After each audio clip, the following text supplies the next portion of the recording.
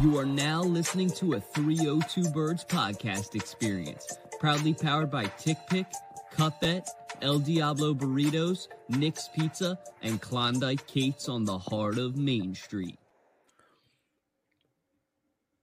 What is going on, everybody? Welcome to another episode of 302 Birds out there in the wild world of Philly sports.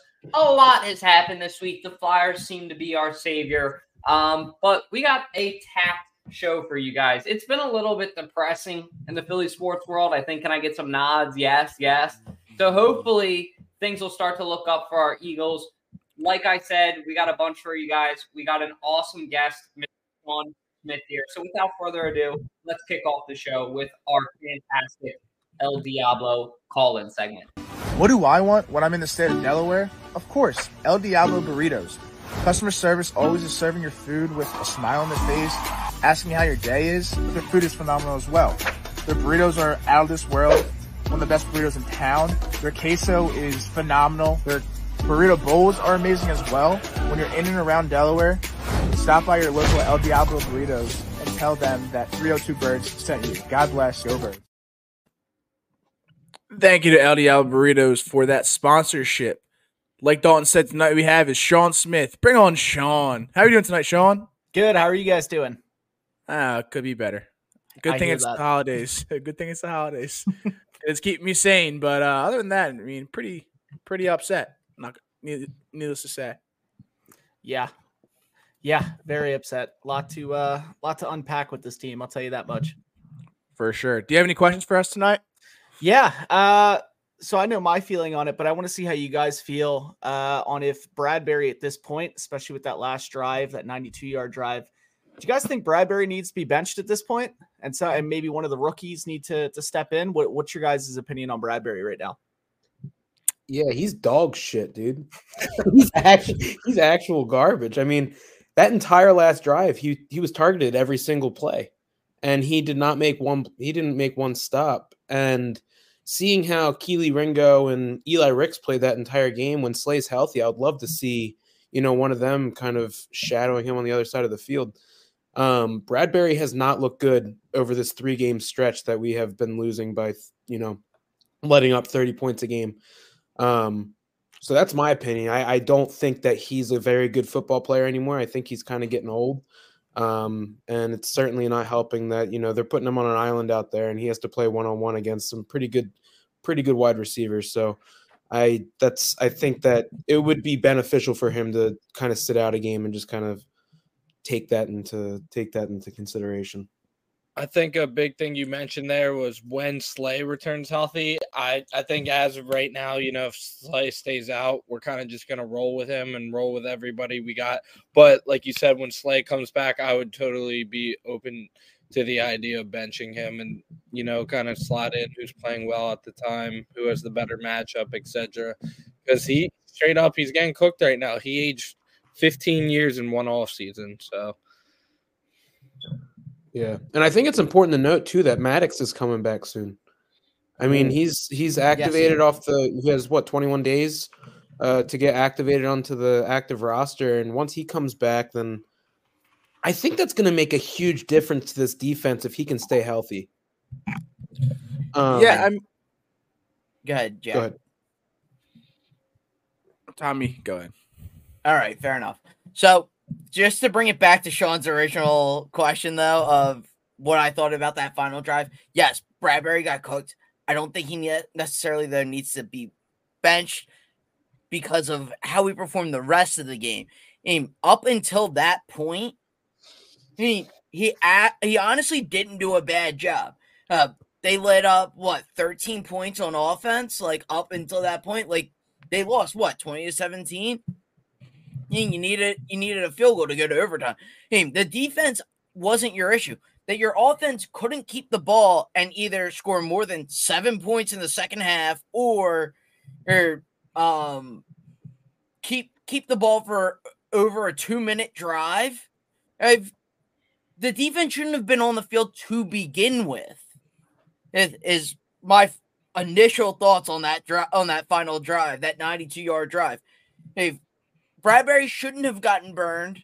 because Hurts should have been able to lead his team down the field. So Brian Johnson should have been able to call a play call and Nick Sirianni to come up with a game plan to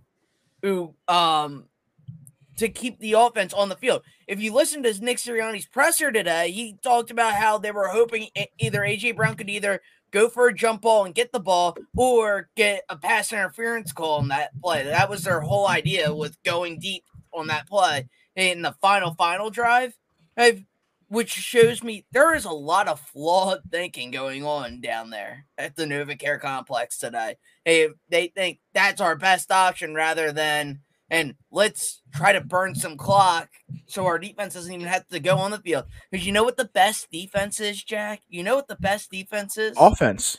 Yes, because your defense doesn't even have to defend the other team then.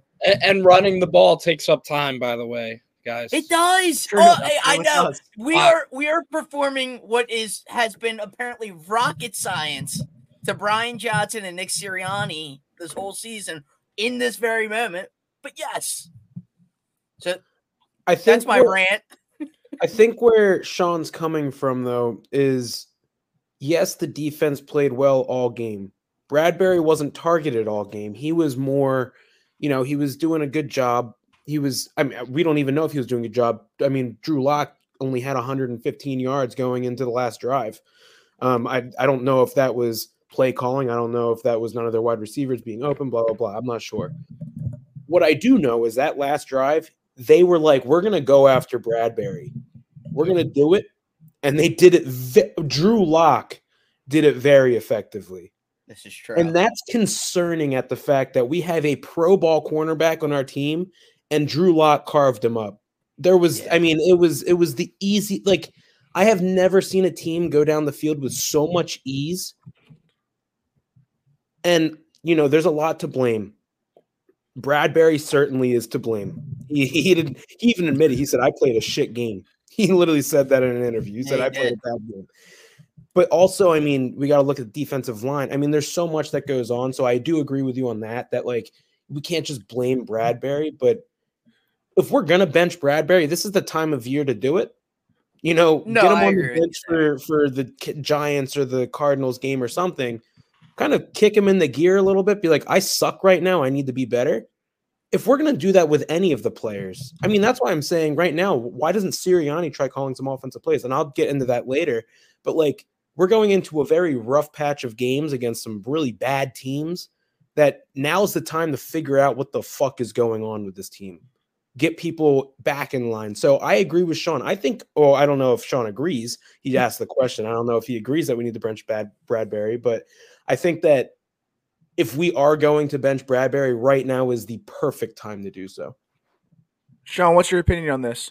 Yeah, well, I went on a full drunken rant right after that game where I basically was just like, get Bradbury off this team. But obviously cutting him, the cap space would be a little messed up. So, I think he needs to be benched. I was just looking at the stats too, just to remind myself. So I accidentally looked at the Cowboys stats and that one annoyed me too. But in this game, he had 6 targets, 8 and now mind you, allowed 6 targets, 6 receptions allowed. 112 yards allowed, 5 first downs, 1 touchdown, and he had a 40.2 game grade. So, I don't know. I think it's time to let some new blood get in there, especially with how this defense has been. You're playing against the Giants, you're playing against the Cardinals, then you're playing against the Giants again. I think it's time to give him that chance. Now, obviously, with the Slay thing, I think that is a good point. I think you do want to still have him out there until Slay comes back, but maybe just do it more as a rotational. I think he kind of lost that starting role by these rookies coming out there and looking the way that they did as compared to that targeting that happened. I saw the video on Twitter and Facebook and everything that everybody was sharing around where they basically just put a circle around him and showed that every single play that was going down for those 92 yards, he was in and nothing was happening. He wasn't stopping anything. So for me, Bradbury, it also holds a place in my heart in the sense of a bad place in my heart, not a good place, because of that Super Bowl mistake, which I know, people, it's still controversial, whatever. But ever since then, it's just I've always kept an eye on him where I'm like, okay, let's see if he can do something crazy this season. Let's see, because that should motivate you rather than have a game like this against the Seahawks, right? Where the rest of the defense, like you guys were saying, didn't look bad. I think the defense looked pretty good under Matt Patricia, which is a whole different conversation. But yeah, Bradbury, I think he's done. I think he's been done for a little bit. I looked at, not to get super off topic, but I looked at his stats against the Cowboys from November 6th when it was posted up. 8 targets, 5 recs, 68 yards, 5 first downs allowed, and 1 touchdown. So it kind of goes back to that third down stuff where we're pretty terrible against the third down. I mean, if somebody's allowing, yeah, if you're allowing 5 first downs in those 2 games right there up by yourself, right? I mean, it's not a great look. I think when Slay talks about his own stats, and then, he obviously said that the whole team kind of needs to play better, right? As a whole, they didn't do their job. But when he's talking about his stats, it makes you think about it. Imagine if Slay was out there for that last drive and Bradbury wasn't. If they were targeting Slay, I promise you something else would have. I think that it would have went a little bit differently. That's my opinion on it. One thing going off of that too, real quick, Sean. What do you think about Slay's little, actions on Twitter during the game? Your teammates out there not having the best game, and I personally thought that was a little bit selfish, maybe a little bit out of character for Darius Slay. And it just look, if you're on social media as an athlete, I'm not going to tell you what to do or what not to do, but as a coach, I would tell you this: don't bring any toxicity or drama to the team. Yeah. And I think that it definitely will stir up some shit. What are your thoughts on that real quick, Sean? Yeah, I mean, and this isn't just a Slay, I guess. This is kind of to the entire Eagles team that's been on Twitter, kind of like AJ Brown, right? Kind of what you said exactly. I think stay off Twitter. It's only going to make, especially in a fan base like this, it's only going to make them more frustrated, because the fan base is already pretty frustrated, myself included. Yeah. Everybody is right now, right? So when you go out there and you basically just start shit talking to your own team, it's like the fans are going to get on you, and to Slay's defense, I don't think he is the problem on defense. I really don't think he is, but being a problem when he's not even on the field, that's going to be a bigger problem for us. You don't want the locker room cancer, if you will, right, to come on and kind of shit talk their own team.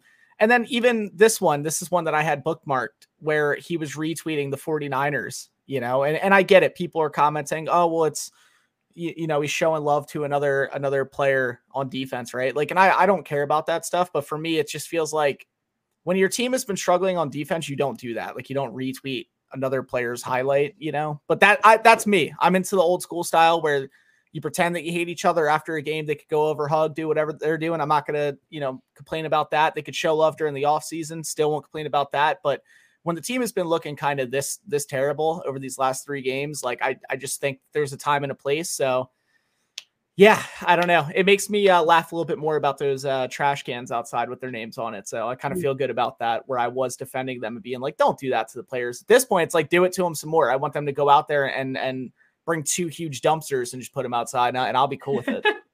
Put every single player's face on the dumpster. Take time to orchestrate it. At least Bradbury, he needs to be on there. Bradbury has to be on there. I think. I don't know, man. I don't know. He's a repeat offender now, right? It's depressing. Yeah. At this point, it's depressing. And like I said, I think if Slay was out there, I think it would have been a different game. I think that last drive wouldn't have happened the way that it did.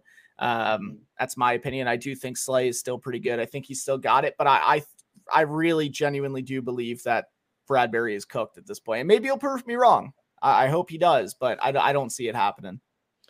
Yeah, Sean, like you said on that last drive, especially with Bradbury, just one thing going on to that fucking 92-yard drive that I had nightmares about. Metcalf had only 2 receptions and 3 targets prior to that drive.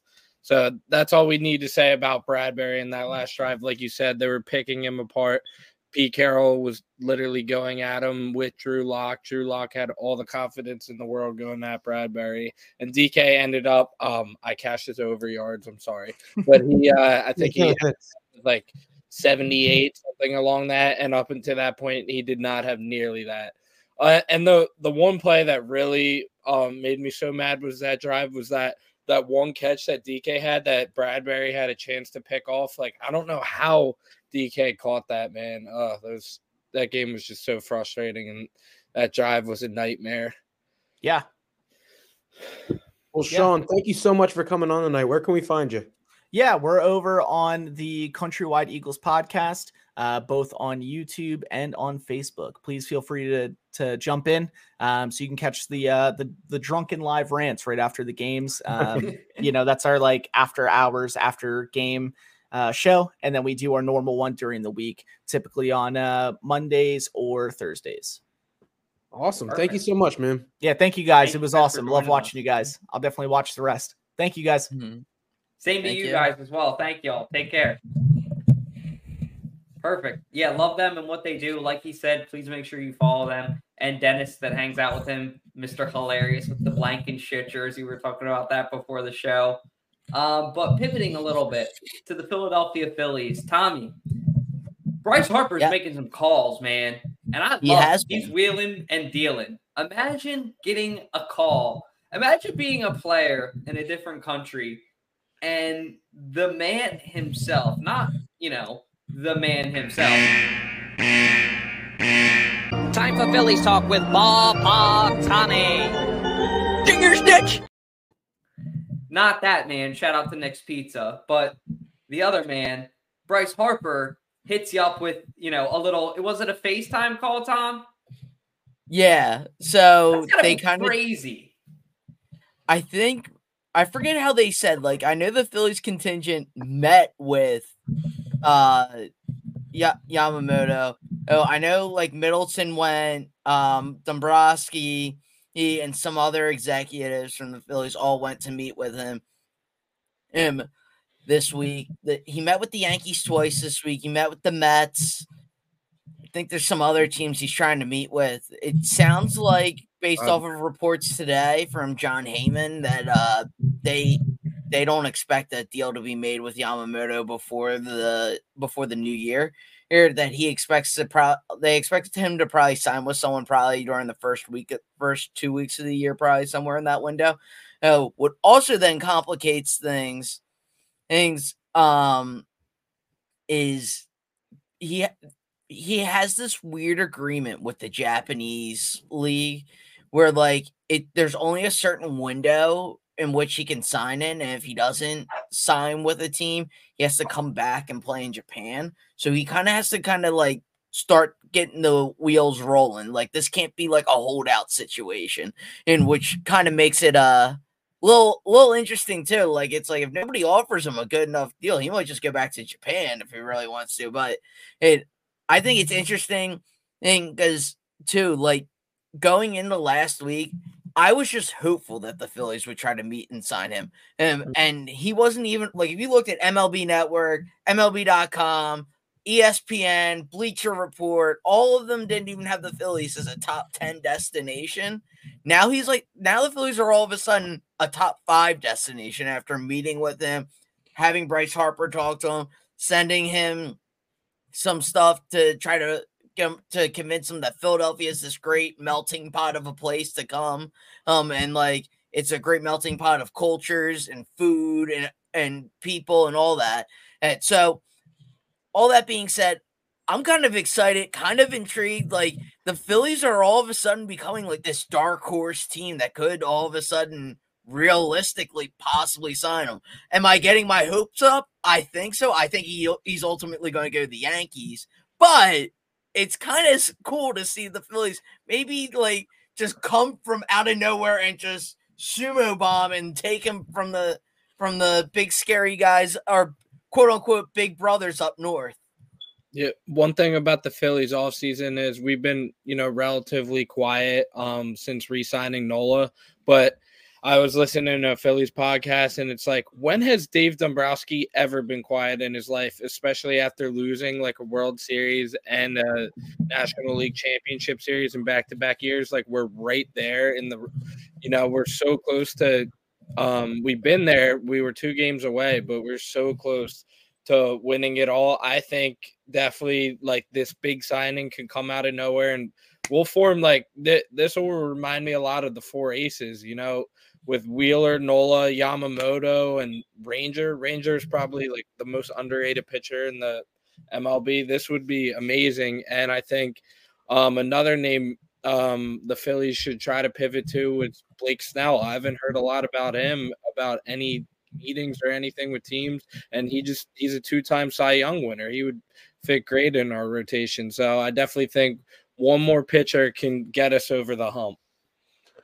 Yeah, I mean, one of the things Yamamoto said was, I want to pitch on the big stage. And that's why I don't think he's going to go to the Yankees, because for some reason, I just think the Yankees I think they're done. Like, not that they're done. I mean, they have money and they're not scared to spend it, but I think that they're not what you consider playing on the big stage now. I think what he means by the big stage, and this is just probably me, being biased, but the big stage is playing in Citizens Bank, man. I think he really wants to play there. I really do. I mean, I guarantee. I mean, because that quote came out after Harper met with him, and I feel like Harper understands what playing on the big stage is, and that's playing in front of the rowdy Philadelphia fans in Red October. I mean, there's nothing bigger than that. Every single team that's gone in the Citizens Bank, they're saying that there's nothing bigger than that.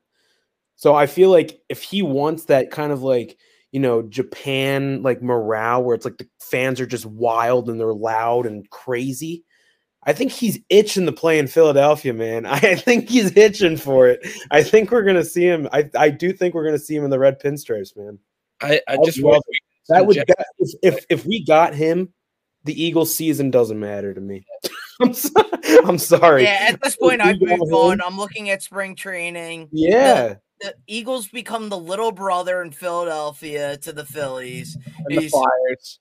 And the Flyers and the Sixers. All of a sudden, they go from the top big dog in the city all these years to number 4. Well, I wouldn't say that necessarily. I think this is a signing just as big as getting Bryce Harper, maybe even bigger. Oh, wow. Absolutely. Because this is so when we signed Bryce Harper, it was like, okay, we're getting our franchise player. This signing with Yamamoto is like, we're gonna go win a fucking World Series. Yeah, like that's what we're doing. And you have Fred McGriff, who's probably going to be ready this year, and Andrew Painter comes back from. He's not playing this season. He's not playing the season. Yeah, Painter out all year. Oh, but I mean, we have Micah Bell. Micah Bell is also very close to being ready. I mean, this team we're entering the golden age of Philadelphia Phillies sports right now. Like now all we have to worry about is fucking Nick Castellanos, but we're not talking about that right now. If we get Yamamoto, I think that the Phillies are in excellent condition to win a World Series. One more righty bench bat platoon guy though. How about Adam Duvall? He's out there. Come on, Adam. Come on, Adam. Cody Bellinger? I don't think we would go. I would love Cody Bellinger in left field. I'm just saying. But that's me being greedy. That's being greedy. He would rake here. Oh my God! He would absolutely rake, and you could forget about Marsh and all that platooning in left field bullshit. You have a solid left fielder, and then you just have to worry about center field. Like, do you want Cody B? Marsh? Who? Cody B. Yeah, Cody Bellinger can play center too. Yeah, exactly. So, well, you guys brought it up. You guys said that the Phillies could be top dogs, but right now the top dogs kind of look like the Flyers, man. Yeah, the Flyers. Guys, they are fucking. They're shocking the hell out of me. Let me tell you that their goalkeeping has been outstanding, and I really think that that's a reason why they're playing so good. Hart. I forget the backup's name, but I mean they're both playing out of this world, and they're keeping these teams to low scores. The offense is producing when they need to. The power play defense has been fantastic. Everything about this team is not what I was expecting going into the season. And it's because they have balls. Yep. They do. One quote all year. Tortorella said it best. My fellow Paisani said it best. Yeah, I mean, this shocking the hell out of us as a Flyers fan. And our one buddy, Casey's dad, was saying that this team has the heart that he's never seen before. They're not the greatest team, but goddamn, they got some heart. And that's what we need, that fire in their belly to win these games. I mean, I wish the Eagles could adopt some of that because we need that in our stomach right now. But the Flyers locker room. Yeah, the Flyers are looking really good this year, and I'm surprised because we thought that this is going to be a 3-year rebuild. But I mean, they're shocking the hell out of us. So I'm surprised to see. I'm excited to see what happens with this team this year. It's amazing when you put competent management in charge. What was the mantra the last 2 seasons? Sell the team, sell the team, sell the team. Because you had an incompetent president, you had an incompetent GM, you had incompetent marketing people. Magically, all of a sudden, all 3 of those people exit the organization. Chuck Fletcher, I forget the woman's name, was in charge of their team operations and stuff, and then the president, and that dude, I forget his name too at this point, but they're nobodies. They don't matter because at this point, Jonesy and Briere are making this team look fabulous. You have Owen Tippett last night. Last 2 seasons, I wouldn't have saw a player that had any balls to go and try to make a steal at the blue line in overtime to go and win it. He took the game on his stick, stole it, rushed the net, and scored. Tell me another time that they would have done that in the last 2 years. They wouldn't have. Magically, they have competency back in management. Magically, this team works again. It's amazing. Go ahead, Matt. I see you. Well, no, what I'm saying right now is I think a lot of it is because they're playing for absolutely nothing. Going into this season, the entire city was like, fuck the Flyers. Like, they're bad. Like, like Jack said, 3-year rebuild. Like, no one has any expectations from this team. So they're just going out and playing hockey.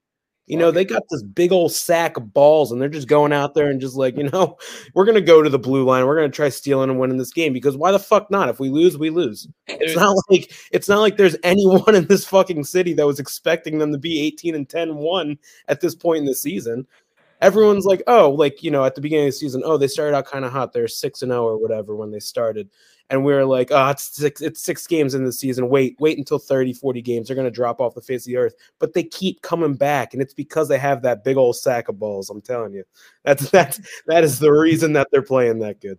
The blue line with no blue balls. This team, from an outside opinion, just somebody. I turned on the game last night right before Owen Tippett scored the goal, just as an amateur fan. And it was electric. And I saw a comment today on Instagram. I screenshotted. I thought it was pretty cool. Somebody said Philadelphia, a hockey town. And here's a good question for you guys too, that I wondered to myself. When, all 4 Philly sports are humming, and I should really say 5 because we include the Union in there too.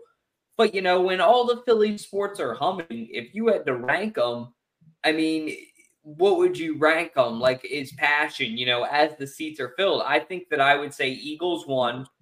When the Flyers are really, really good, tickets are cheap. I would say Flyers 2. Tom's going to probably punch me. Phillies are 3 for me. And then I would have to say 4. I think everybody would agree the Sixers are 4. Well, you forgot the Union, Dalt. We're the Union. You just said we were 5 teams. We're always 5. Union are I just didn't want to say to be the dickhead. Thanks, Matt. No. Now they got me on quote saying Union sucks. What's up, Jack? What about the Wings? Eagles. 6, I guess. Yeah, so Eagles, Phillies, Wings. The Wings are kind of hot. They're always Wings. Wait, the Wings are above the Sixers. What? Really hot yes. Right now. I didn't even include them in my 5.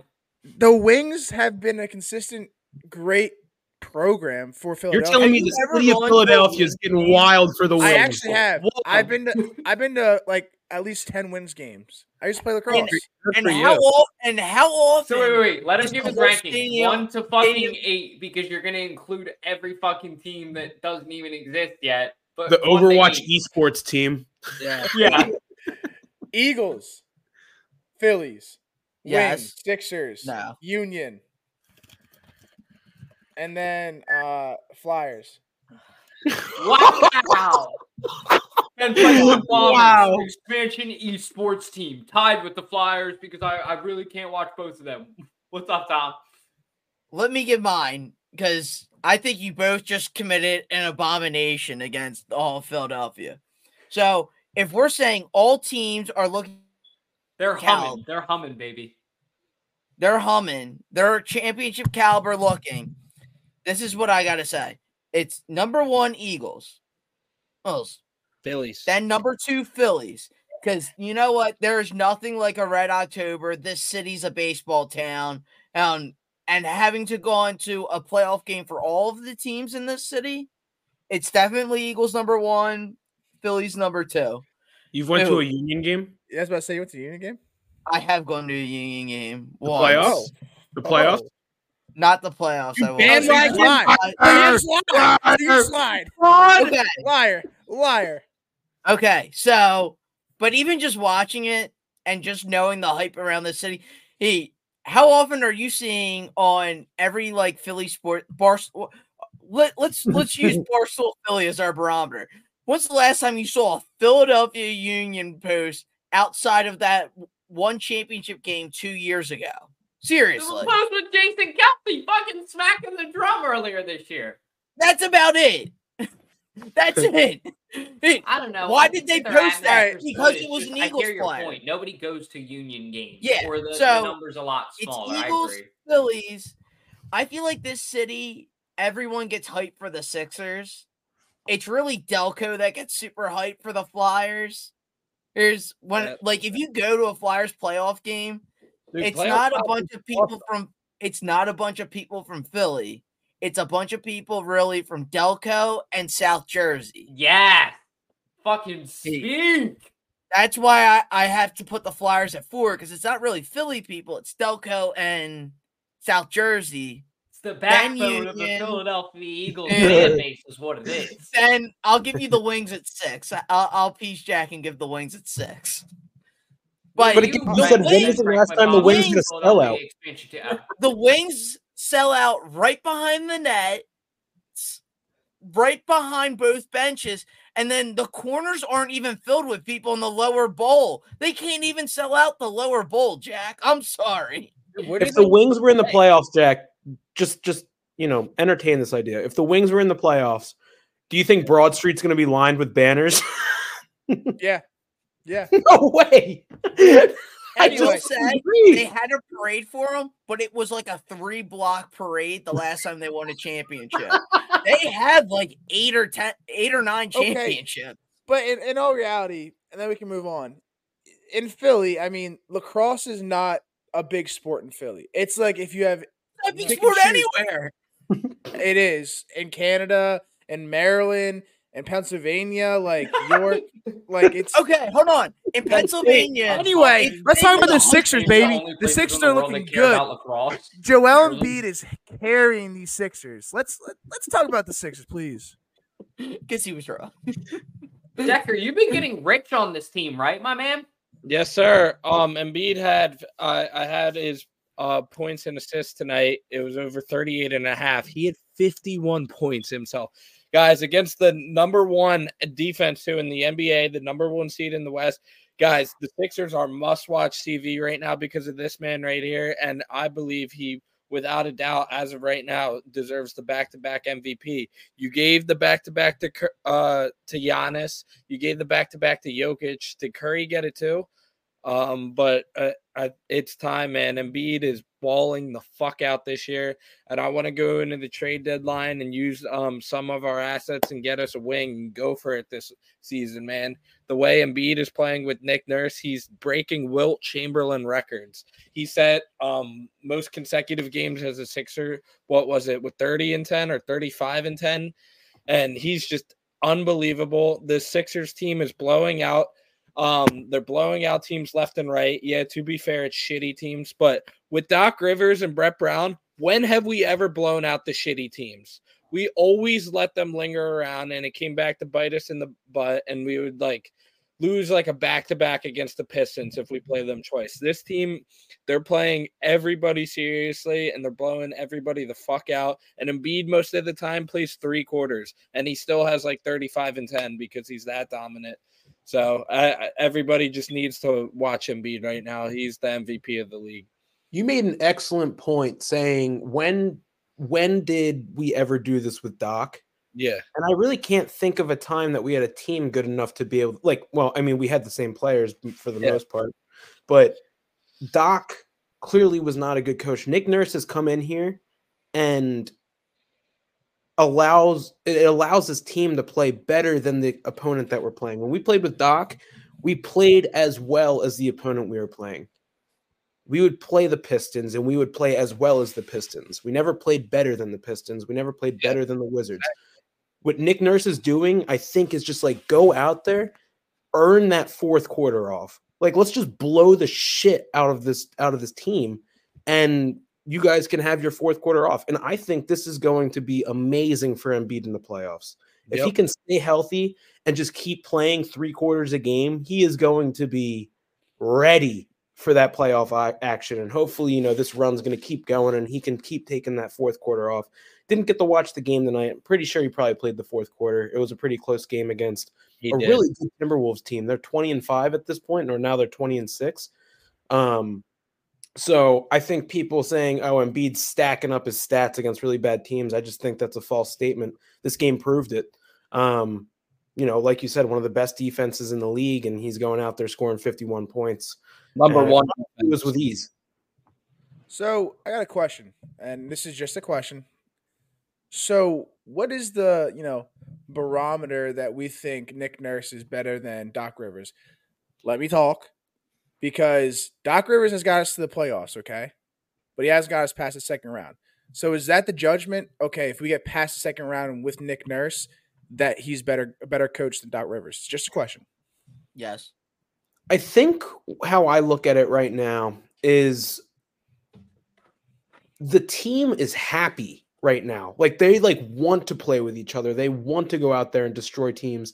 They're like hearing, Pat Beverly on his podcast. He's just like, this city is fucking awesome. Like, the fans are fantastic. I love this team. I love the coach. I love everything.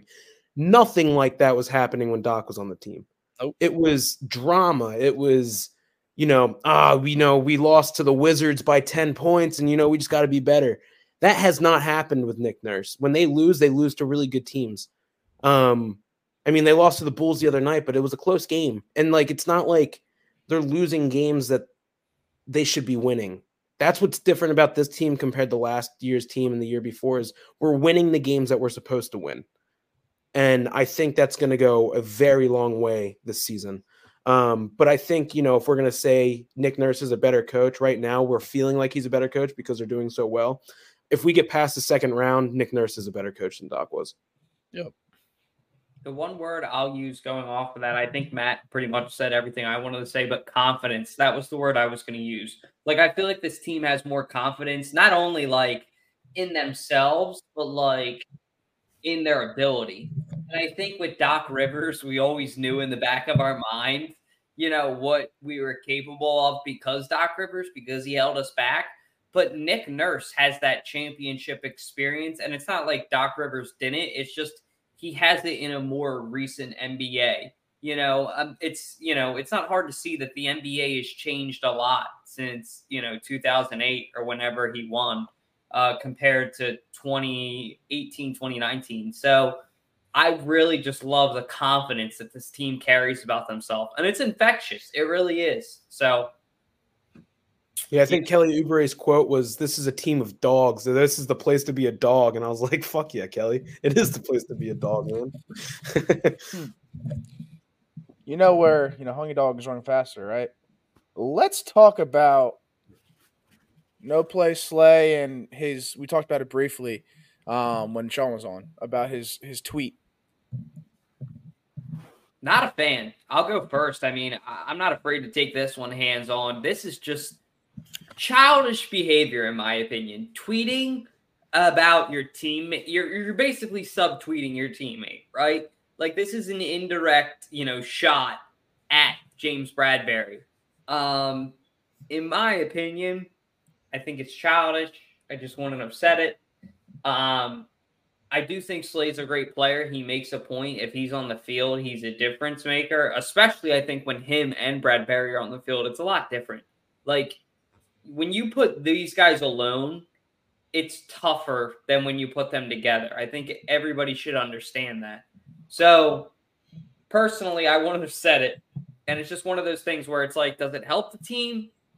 No. It just brings more drama. That's the last thing that we need right now. AJ Brown going at fans. Same thing to you, my man. Like, why? You know right before you hit send that it's going to come back at you. So it's just a dopamine rush that you get a second for it, or your ego. You got to put that aside, because the brutal truth is, I think part of the reason why athletes get paid millions of dollars a year, at least in my opinion, is to be able to deal with shit like this. I'm not saying every fan is an asshole. I'm just saying that they're out there. And as an athlete, part of the reason why you get paid the money you do is to be a professional. So be a professional. Hey, Dolph, for the listeners out there that's not sure what happened, could you kind of go over the tweet? Yeah, here, I'll pull up the tweet for you guys. It basically said something like, though, out of the 5 plays, I think that he basically said, I wouldn't have had, if I was on the field, it would be a lot different. Here, I'll find the tweet.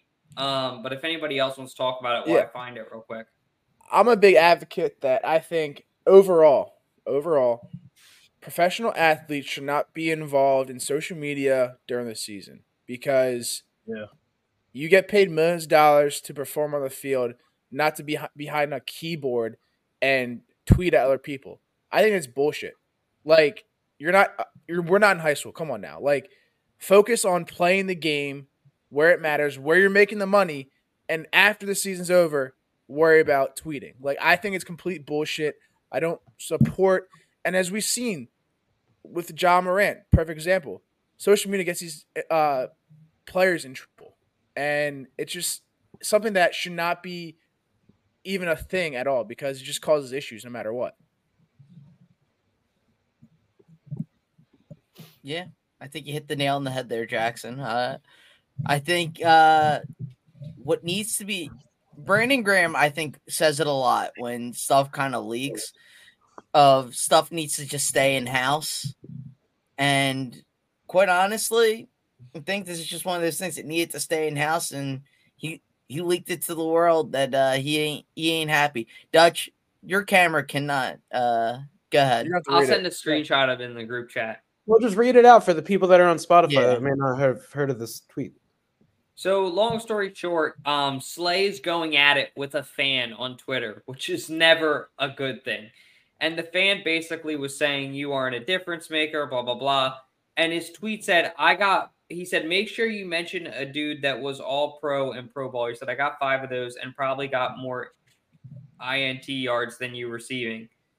So, it's just during the game, like, not about it. It looks like I took it out of context from when I saw it, so I apologize for that. I guess I saw a different tweet, but I'm looking at his Twitter right now, and it's just tweet after tweet after tweet, and it's like some of them are positive, but I don't know. I just think that the whole team should be off social media, and you look at the likes on these guys, I'm just going to say you don't want to look at their Twitter likes. I think that they're frustrated with the fans. Long story short, they're really frustrated. But taking it out on the fans, once again, is not the answer. Just be a professional. And I know I'm one to talk like I'm a fan, but just don't tweet. That's what you get paid millions of dollars to do. So, but also, a fan shells out what is probably out of their paycheck at a minimum for one game, a quarter of a paycheck, if not half even their close. paycheck or more. For some people, it's a whole paycheck. Like I'm sorry, I see what you're saying. Yeah. You know, it looks like everybody's beef too with this whole thing. Getting some context on it is like he was going like it wasn't one tweet. It looks like it was like multiple tweets, and it would be like to some guy in It's like a random. I don't think this guy is. Yeah, like it was just random people. Like it wasn't like a John Marks or Ike Reese that he's tweeting at, or a Derek Gunn. He was he was going at like just random like Delco, Philly. No, this is Eric people. Weems Sr., NFL player, pro baller, all pro. So him that and this one, guy are there were going other at it ones. on Twitter, and he's basically calling out Slay, saying Slay ain't a difference maker anymore. So that's the whole beef. So, I'm concerned. Christmas is coming up. I'm not sure if I got enough people presents, but I'm also really concerned about these Eagles. These Eagles, the past 3 weeks, it has been stressful to be a fan and frustrating. Let's take away week 15. We said last week that these next 4 games are must-win games. We knew that Seahawks wasn't going to be an easy game. I think Sean's not on because he's still in the hospital with his heart rate because he said he wasn't going to be on because of the game. But dude, Countrywide said something about Sidney Brown. I'm sorry, Ash, a big Sidney Brown fan. He cannot tackle. He missed 2-3 tackles that were pretty, important, and they just bounced right off. So we need to figure something out because this is not the Eagles we saw the first 10 weeks. Something needs to change. I don't know if it's Brian Johnson getting taken away and put in a different offense coordinator or something. We tried Matt Patricia as defense coordinator. It kind of worked, but we need to tackle. Just the basics. Go back to the basics. Tackle. Complete passes. Get positive yards. Things like that. That's all I got to say. We should have never lost 20-17 to the Seahawks. To fucking Drew Luck. Like, what the fuck are we doing? What the fuck are we doing? Drew Luck thinks he's fucking Superman now because he just beat the Eagles. Like, this is not okay. Yeah, I think what we're finally seeing is the rest of the NFL did figure out our offense. We're running a Chip Kelly offense. I hate to say that, but we are. We're running the bubble screen to the left, bubble screen to the right, same play. We'll flip it maybe. So maybe 2 plays in their playbook. We're running deep routes on everything. And there's your third play. And then you have a toss to the right and a run up the middle. Those are your 2 run plays and a quarterback draw. You have 5 plays really in this playbook, outside of the tush push. So, I totally get why they only scored 17 because a really good college defense could probably figure out what the Eagles are doing. And it's not that hard to figure out. I know Nick Sirianni got frustrated during his presser today when people were like, do you think the offense is predictable? And he's like, no. I'm sorry that Christian McCaffrey has a high football IQ and could predict it on Monday Night Football in the Manning cast. But, I was calling what they were going to run the whole game. I know I don't have a high football IQ. I'm a big baseball guy. I'm kind of like a casual when it comes to what. I love the Birds. Don't get me wrong, but I couldn't tell you the X's and O's and really break it down. But I could call their plays. I'm like, oh, it's going to be a screen pass. Oh, it's going to be a quarterback draw. Oh, I bet you they're going to do this. And sure enough, it would happen. And they get 2 or 3 yards or they get stuck. They have talented guys who that's what's can help them at times. A.J. Brown, Devontae Smith are super talented that their skill alone can break away from guys. But a lot of these teams are starting to cheat because they have 6 plays. That's it. I can figure it out. These guys are getting paid millions to scout defenses and scout offenses. I'm sure as shit can figure it out. So I think something's got to change with the play calling. Hurts has his issues this year too. Turning the ball over. That was a dumbass bomb throw he threw at the end of that game. That was a Carson Wentz decision making right there. So, long story short, the offense is what this deep issue is. The defense is the defense. The defense hasn't played great these last 3 games by any stretch of the imagination. But I don't think the defense is to blame. You gave up 13 points up until the last 2 minutes of the game. And then the last 28 seconds is when they finally gave up that 20th point. The defense was not the issue this game. The defense figured out its shit for the most part and were gassed by the end of the game. Shouldn't have even been on the field if you have a half-competent offensive coordinator and a half-competent quarterback who's not making dumbass decisions throwing into triple effing coverage on that last drive and isn't going for hero ball like Carson Wentz was back in 2020. He's regressed. Brian Johnson has never progressed, and honestly, I think the season's done if we're gonna have to rely on them. Yeah. Jalen Hurts does not look good.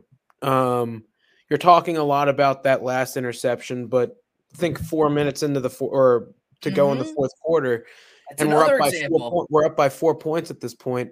And he's like, yeah, first down, we're on the 40-yard line. Let's throw a fucking bomb to Kez Watkins. Like, exactly. Kez Watkins. Why are you thinking Kez Watkins? In the first place. I trust Quez Watkins as much as I trust a fart after having 3 gallons of ice cream.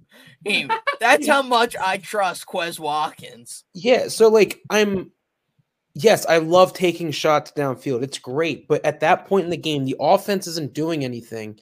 Why do that then? Why not? You have 4 minutes, run the ball. It's first down. You don't need to take a 50-yard shot to try and put this team away. What you need to do is take time off the clock. And it's not even the 2 interceptions. Yes, those are bad. His turnovers this year have been a disgrace. He has 17 this year, 12 interceptions. He didn't fumble this game, which is fantastic. Good for him. He ran the ball 13 fucking times. I have no idea why we were doing that. The motherfucker was sick, dude. The team is so out of sync right now with everything, and it's really pissing me off. But like, you run the ball so well in the first half, and then they come out after the second half, after halftime, and then they throw the ball, and they don't run the ball anymore. Like, it was so different, and it doesn't make much sense. He's missing wide open wide receivers. It's just, these last 3 games mean so much to this team, not even just because for the fans, so we don't burn the city down, but for this team itself to regain some confidence going into the playoffs. These next 3 games are the most important games of the season. I don't even care about seeding. I care about this team figuring it out and just going into the playoffs with some sort of hope. Just like if we play like that in the playoffs, we're getting smoked. Yeah, the vibes are off. I mean, that was my main note underlined 10 times on this. Like, it doesn't feel like last year. It doesn't feel fun. And, you can see on Jalen Hurts' face during these games, too. It's not, what it was last year when we're not supposed to be there. We have nothing to lose. Now there's these expectations. There's responsibility. And I think you almost see it now in Jalen Hurts and A.J. Brown, where it's like they're just focused on getting to the end point. They're just focused on the Super Bowl. We need to take it week by week. And we're so focused on that, and that's probably responsible on people like me, the fans, you know what I mean? But like, these guys mentally are so far ahead that they're not in the moment. I think that the whole team is so focused on, we're going to be in the Super Bowl. How do we win the Super Bowl? And like Jack said, like, I think he said it last week multiple times, like, you got to get there first. And it's like, I thought last week when he was saying that, I was like, okay, he's right. But like, we'll win it. Now it's even more evident. Like, you got to get there. And now you're probably not going to have the first seed in the NFC. Ooh, you shot yourself in the foot bad. Yeah. One last thing, and then we can move on from this. Like Dake said, it's a matter of leadership. We have veterans on this team. We have Jason Kelsey, who this could be his last fucking season. He needs to take the reins and put some fire in their ass, because we can't continue down this road the way we're going right now if we want to succeed and make it to the Super Bowl or the NFC Championship. Like, we need to figure something out, and it all starts inside the locker room, because this is bullshit. We're a great fucking team. We're just not working together as a well-oiled machine. And maybe it's the missing of Shane Steichen. I don't fucking know. But we need to figure something out. I'm really close to press that panic button, because We got the Giants, who, DeVito, he could be playing well out of his mind. Yeah. He's telling me I'll Kyler Murray. this week. So it's just a matter of leadership. That's where it all begins. All a matter of leadership.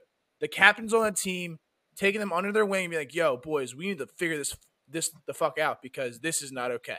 That's all I got to say. Time for everybody's favorite part of the show, 302 Trivia, with your host, Jack Dordan, the mayor of Delaware. And just like that, I have a smile on my face. Why's that?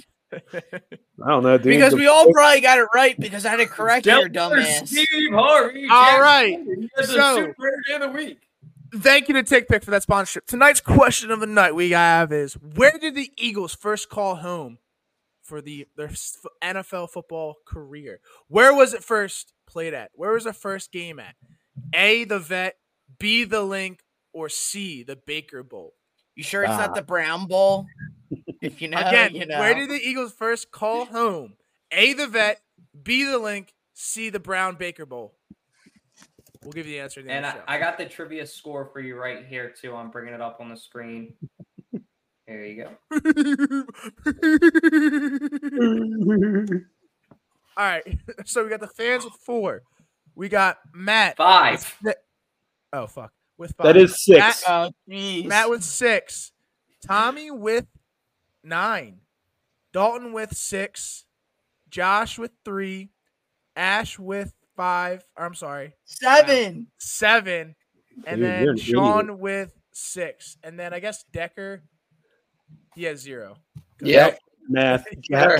Math. You went first and last. We'll put you on the board next season, Decker. You can just play for practice this season. Yes. I Yeah. have to actually submit my answer. Well, Decker's wrong again. Just going to say that. At least I all don't right. cheat. I don't cheat. Moving on up. Wait, you're wrong, Decker? He said.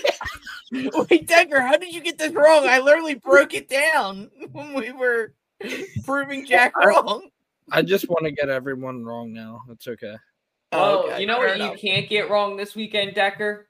What can I get wrong? Your sports fucking bets. I Real hope quick. so.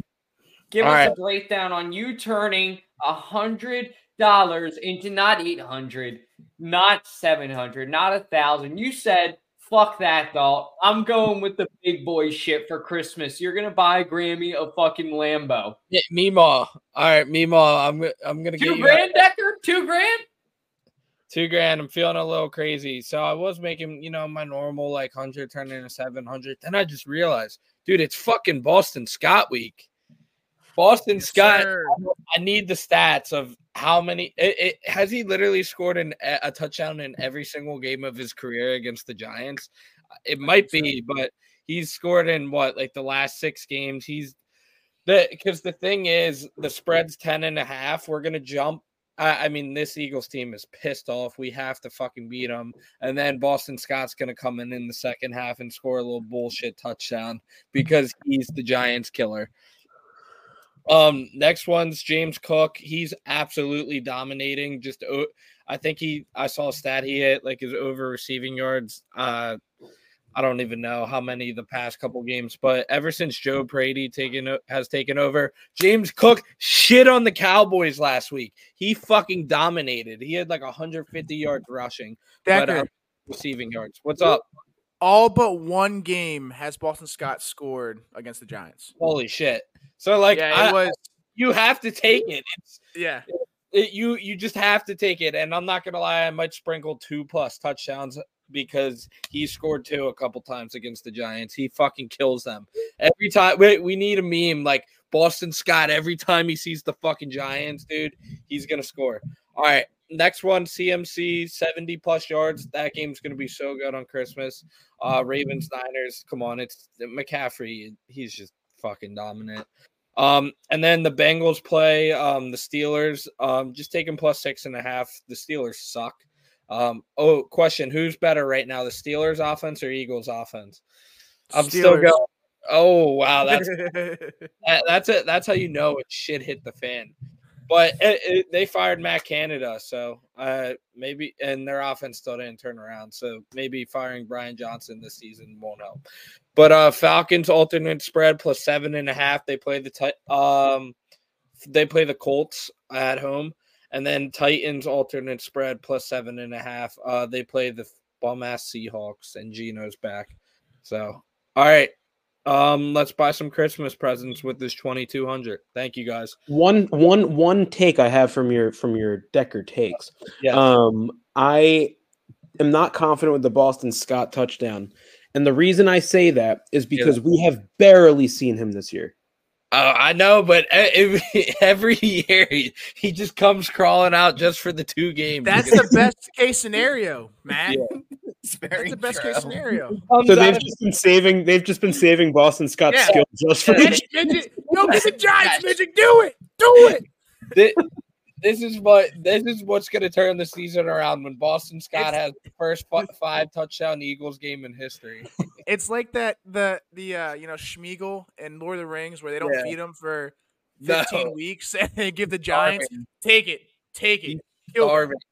Dude, he has to have some like contract with Jeffrey Lurie and Howie. Every time you score, just because we hate the Giants and our rivalry and everything, every time you score against the Giants, you get an extra $750K bonus.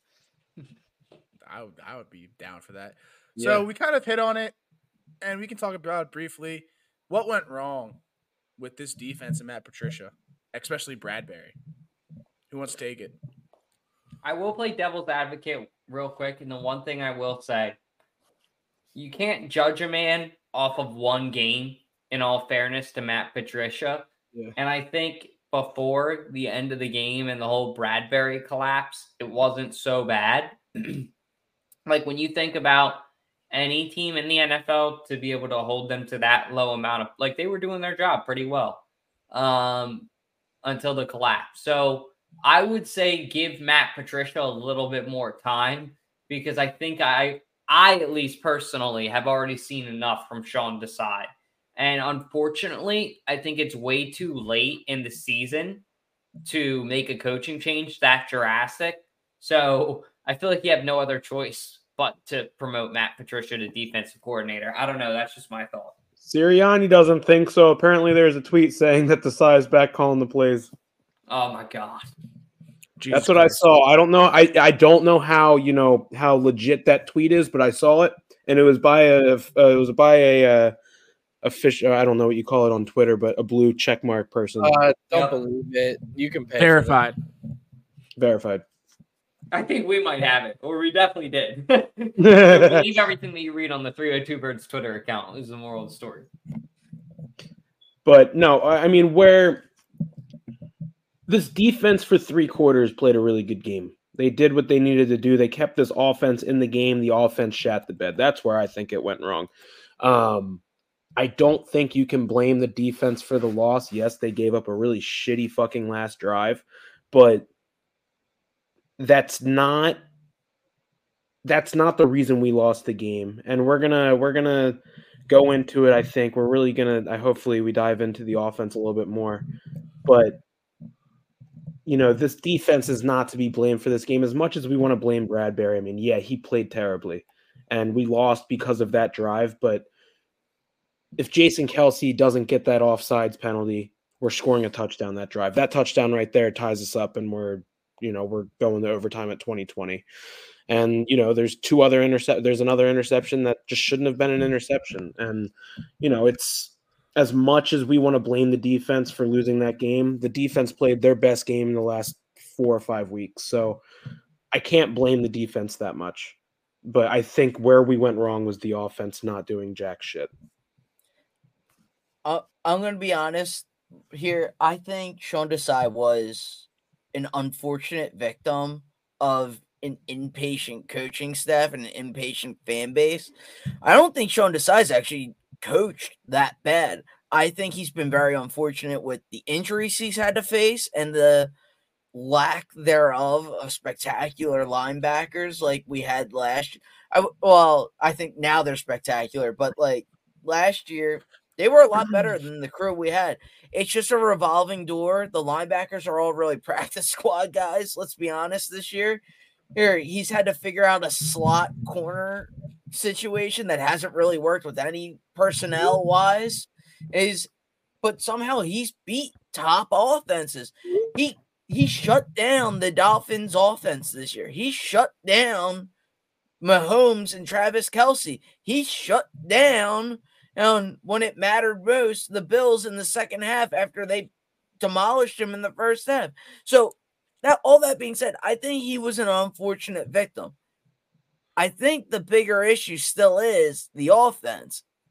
But going back to this past game, we all want to call Bradbury trash, say Bradbury's this, Bradbury's that. Bradbury only gave up two receptions before that drive for, I want to say, like 20 yards. So he really wasn't a big issue all game. Because 92 of the yards that he gave up came on that final drive. So it's like, is the defense really an issue? I'm going to say no. They played I'm going to say 3 bad games because they played bad against Buffalo, bad against the 49ers, and bad against Dallas. I don't think they played bad in this game. I think you're gassed at the end because your offense just sucked. Point blank and simple, your offense sucked. It is demoralizing when your offense goes out there and puts up that kind of a performance. I mean, I think that's a really good point too. And it almost takes away from any sort of motivation. I guess a silver lining real quick for everybody. Ashley brought this up right away on our Instagram. Picture perfect. Hurts and Sirianni have never missed the playoffs as a QB and head coach combo. I guess technically starting. They clinched the spot this Sunday. How are you guys feeling about this combo? I mean, I really like it. I think that some people may be turned off by it. I will not lie. There are times that I'm turned off by Nick Sirianni's antics, but it's almost like they balance each other out, in my opinion. I don't know. Like, I've even seen like Jalen Hurts in a certain way be like, I've had to tell coach before, like, hey, calm down. So I think Jalen Hurts' calmness almost, I like that I have a coach that's over the top to almost bring out that next level in Jalen Hurts, because sometimes the whole Instagram quotes, people joke Edgar Allan Hurts. It gets kind of old. You know what I mean? And it's like, dude, like you're a football player. Just fucking scream F-bombs and, go smash your head against a wall. And, I'm kidding, obviously, but I'd like to see a little bit more fire out of him. And I think Nick Sirianni makes up for that. How do you guys feel about this combo? Long time to stay in Philadelphia, because Tom raises a good point. It's a tough market to play for a long time, especially in this generation with social media. I think I like the combo. I like how, Jalen Hurts is, I would like to think he's level-headed. I don't know what's happening behind the scenes, but at least in his press conferences, he's coming out here with these beautiful quotes that bring a tear to everyone's eye. And the Eagles are playing well. But, you also have Sirianni, embracing Philadelphia. He's embracing it for their flaws. He's just like, yeah, screw you, Chiefs fans. You hear me now? That kind of thing. Yeah, he did that in the tunnel. He should have done that straight to their face. But, again, I think it's good. And I think we're looking at it now because they're playing poorly, and it's been 3 poor games back-to-back. People are like, is Sirianni the coach for Philadelphia? I don't think that's fair because, like you said, they've made the playoffs 3 straight years. I think Sirianni has the best record out of any Eagles coach to start a 3-season career in Philadelphia. So, I can't start being mad at Sirianni because we've played 3 bad games. It's now... If it was okay, we made the Super Bowl and then this season we lost 6 games, I think that's when we could be like, Sirianni, what the hell's going on? But, I mean, it's been 3 bad games, and now there are conversations out there. Is Sirianni meant to be a Philadelphia Eagles head coach? So I think that could be a little far. But I like them. I think they balance each other out. My favorite duo is the Shane Steichen and Jalen Hurts duo. They balance each other out great. I'm fine with Sirianni as head coach and everything, but we need a legit offensive coach next to him, and Frank Reich is available. he is. That's the problem with being a successful team in this league, though. And somebody else said this before. That's the double-edged sword of success is your offensive coordinators are going to get snatched up. So it's like, how long is it going to be like almost like I almost kind of want Nick Sirianni to take the helm because like maybe that is the success of some of these long-term teams like you see with the Chiefs and the Patriots is like, I don't know, because you're going to have to keep swapping out like Eric Bieniemy. He was with the Chiefs for a long time. Now he's gone. He's in Washington. He's finding success with their QBs. It's almost like, I don't know. Didn't I'm we just not see? a fan. Didn't Nick Sirianni start calling the offensive plays like when he first was head coach? Yeah, it didn't work out. Didn't It go did not well. work out. Exactly. No. So I don't think that's the case. I just think it's surprised to me because Brian Johnson has been with Jalen Hurts for the majority of his career, and the fact that we can't get our offense running on full steam ahead, kind of like what the fuck? Like we thought going into the season. I mean, before preseason, we're like, Brian Johnson be a perfect fit for Jalen Hurts. He's been with him for his whole career, and then he hasn't really, did that this season at all. But Brian Johnson wasn't an offensive coordinator; he was a quarterbacks coach. So, like, I think as a fan base, our expectations were through the roof because we were like, "Oh, they have a great relationship." But this guy has never once in his life called offensive plays. He has no idea what he's doing. And so, like, yeah, like we can look at it like, yeah, they had a great relationship, blah blah blah. But like, we had a team that was primed to go to the Super Bowl, and the more I look at it, getting 2 rookie coordinators was the dumbest thing this team could have ever done. We should have brought veterans into the team that knew how, and this falls on Sirianni. I think this is, he handpicked these coordinators. We interviewed veterans. We interviewed people that have done this job before, and we didn't take them. And he was like, I want to stay kind of in-house. We did get the Cy, but like, at least on the offensive side of things, we stayed in-house, and it's biting this team in the ass because this team is not a Super Bowl team right now. And, today in his presser, Sirianni was like, this is my offense. And he's like, every bit of criticism should not go on Johnson. It should go on me because this is my offense. He's just calling the plays. But again, I would love to see a different play caller. I don't care if it's your offense. I want to see different plays. And I don't know if that's necessarily Sirianni's fault or Johnson's. But something has to change. And I just think that, the beginning of the downfall of this team was in the offseason when we took 2 rookie coordinators instead of getting veterans in the building when we had a team that was Super Bowl ready. And real quick about that, Howie leaked last week that he had to make sure that everybody knew we had the last pick of coordinators. So he's basically thrown out, because of our Super Bowl run, we had to pick the shitty kitty litter, what was left. We had to pick the Almond Joys in the Halloween bucket. Almond Joys are fantastic, so that's bullshit. I like Almond Joy. No, Decker's right on this one. Almond Joys are kind of ass. Delco boy, yeah, you got any more Reese's in there, bitch? Reese's are top tier. Here. All right. I know you're from Delaware. I know Delaware has some whacked out ideas on how life should work. But Reese's are good. Almond Joys are good. Candy's about to come as a question So- of my decisions of where I live. So, Jesus Christ was born on Christmas Day. The North Star was in the darkness. The Eagles are wearing the All Blacks against the Giants on Christmas Day.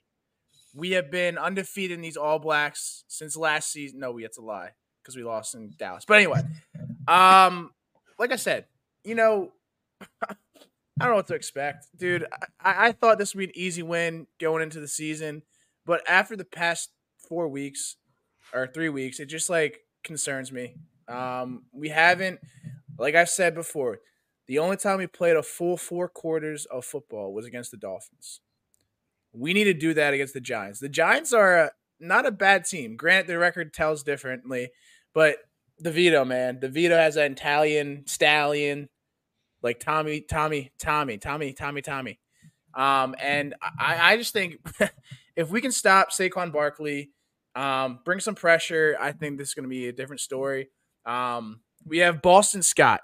Boston Midget Scott versus the Giants. David and Goliath. Sure. David is Boston Oh, Scott. man. Goliath is the Giants. Give me Scott's Boston. He's gonna Yeah, punch you in Boston the Scott's face gonna- if he ever meets you, and I'm gonna laugh my ass off.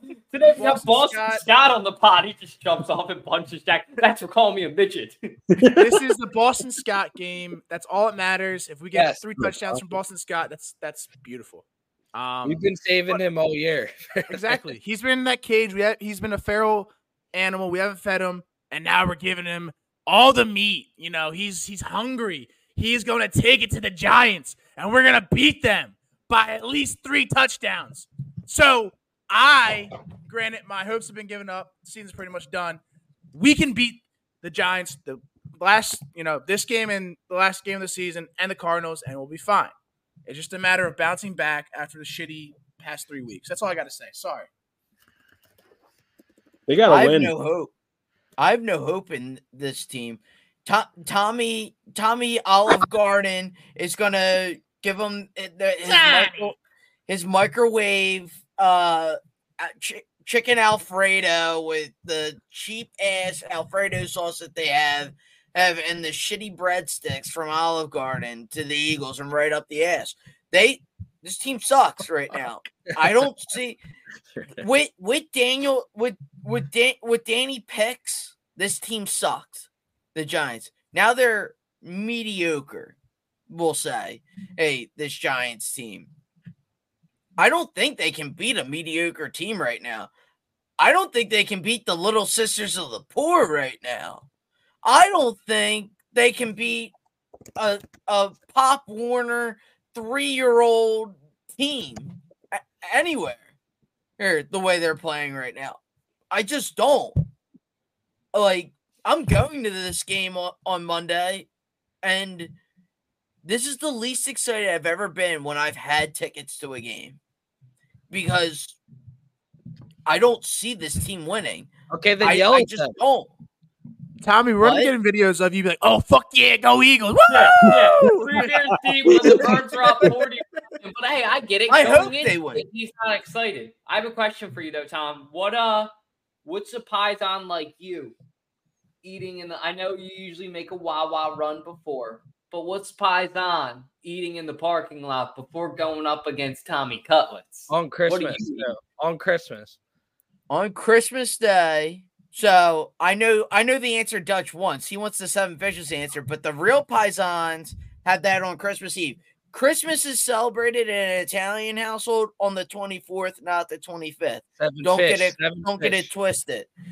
That's when we do Christmas. Is really the 24th. So I'm asking about your leftover fucking sandwich. You gonna have a fish sandwich or something? No, I'm not. I'm gonna either stop at Wawa. I think we're having meatballs this year. Usually we do like filet or something. The meatballs. This year we're gonna have some meatballs.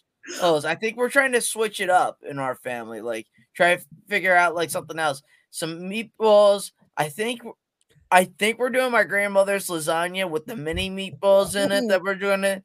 Somebody's gonna make. Like it's gonna be some good shit. Now You're gonna send any or offer any to the DeVito family who will be tailgating? Absolutely not.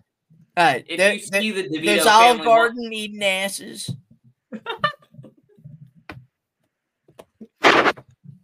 Decker, will Tommy Cutlets be the guy who steals Christmas in Philadelphia? Yes. Absolutely not. No, we're gonna beat them, but it's gonna be some bullshit Italian magic backdoor cover. So that's why I only took the Eagles 1.5.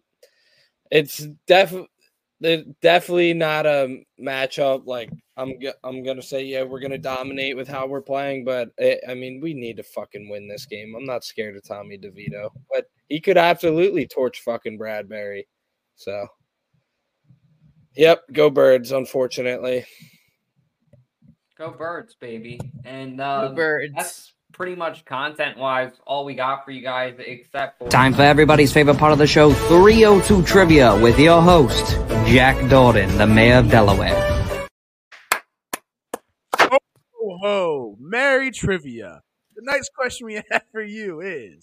So cringy. Eagles' first call home. A, the Vet. B, the Link. Or C, the Brown Baker Bowl. I'm sorry, the Baker Bowl. The answer is, I'm gonna give you guys a laugh. Homeboy said the Vet. And I think you can guess who that was. And that's wrong. Obviously. Decker Locks got it wrong. Anyway, the true answer is the Baker Bowl. This is where the Phillies started playing, and then it was the first multi-facet sports facility that the Eagles first started playing their career at. So the answer is the Baker Bowl. So did Matt and Tom get it then? Sorry. That was a fucking given. I never texted him. Tommy, I guessed wrong in the group chat. I put the Vet, so I didn't get it. Well, are we saying that's not a given? Are you serious? No, it's not. You gotta text me. Oh my god. Yeah, you gotta text. Hey, Matt. Let me ask you. Did you not text him?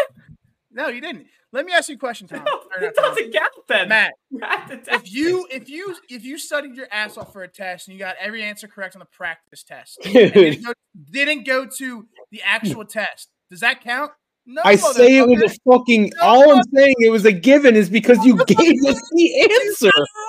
I did give you the answer. Yeah, How that's got like it not right? putting that's like showing up to the SAT but not putting your name on the SAT. Oh my god, dude, that is such bullshit. You gotta. Hey, Matt. When have we ever not texted me for the Jack, you remember this whole thing, the Brown Bowl? I was like, what the fuck's the Brown Bowl? And then we researched it, and it was like, oh.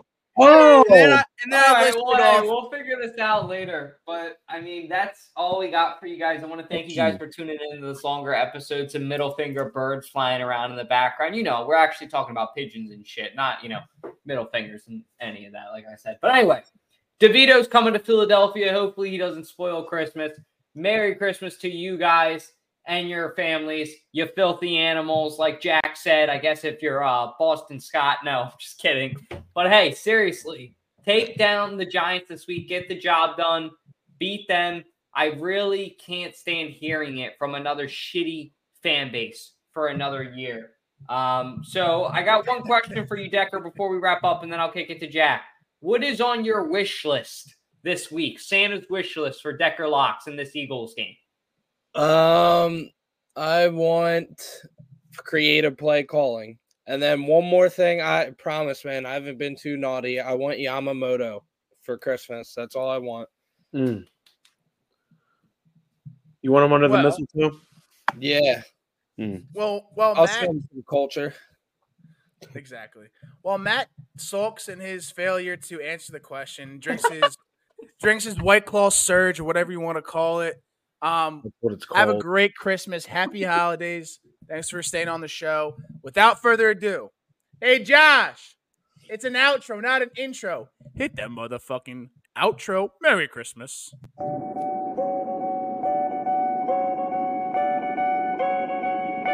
This is sick, actually.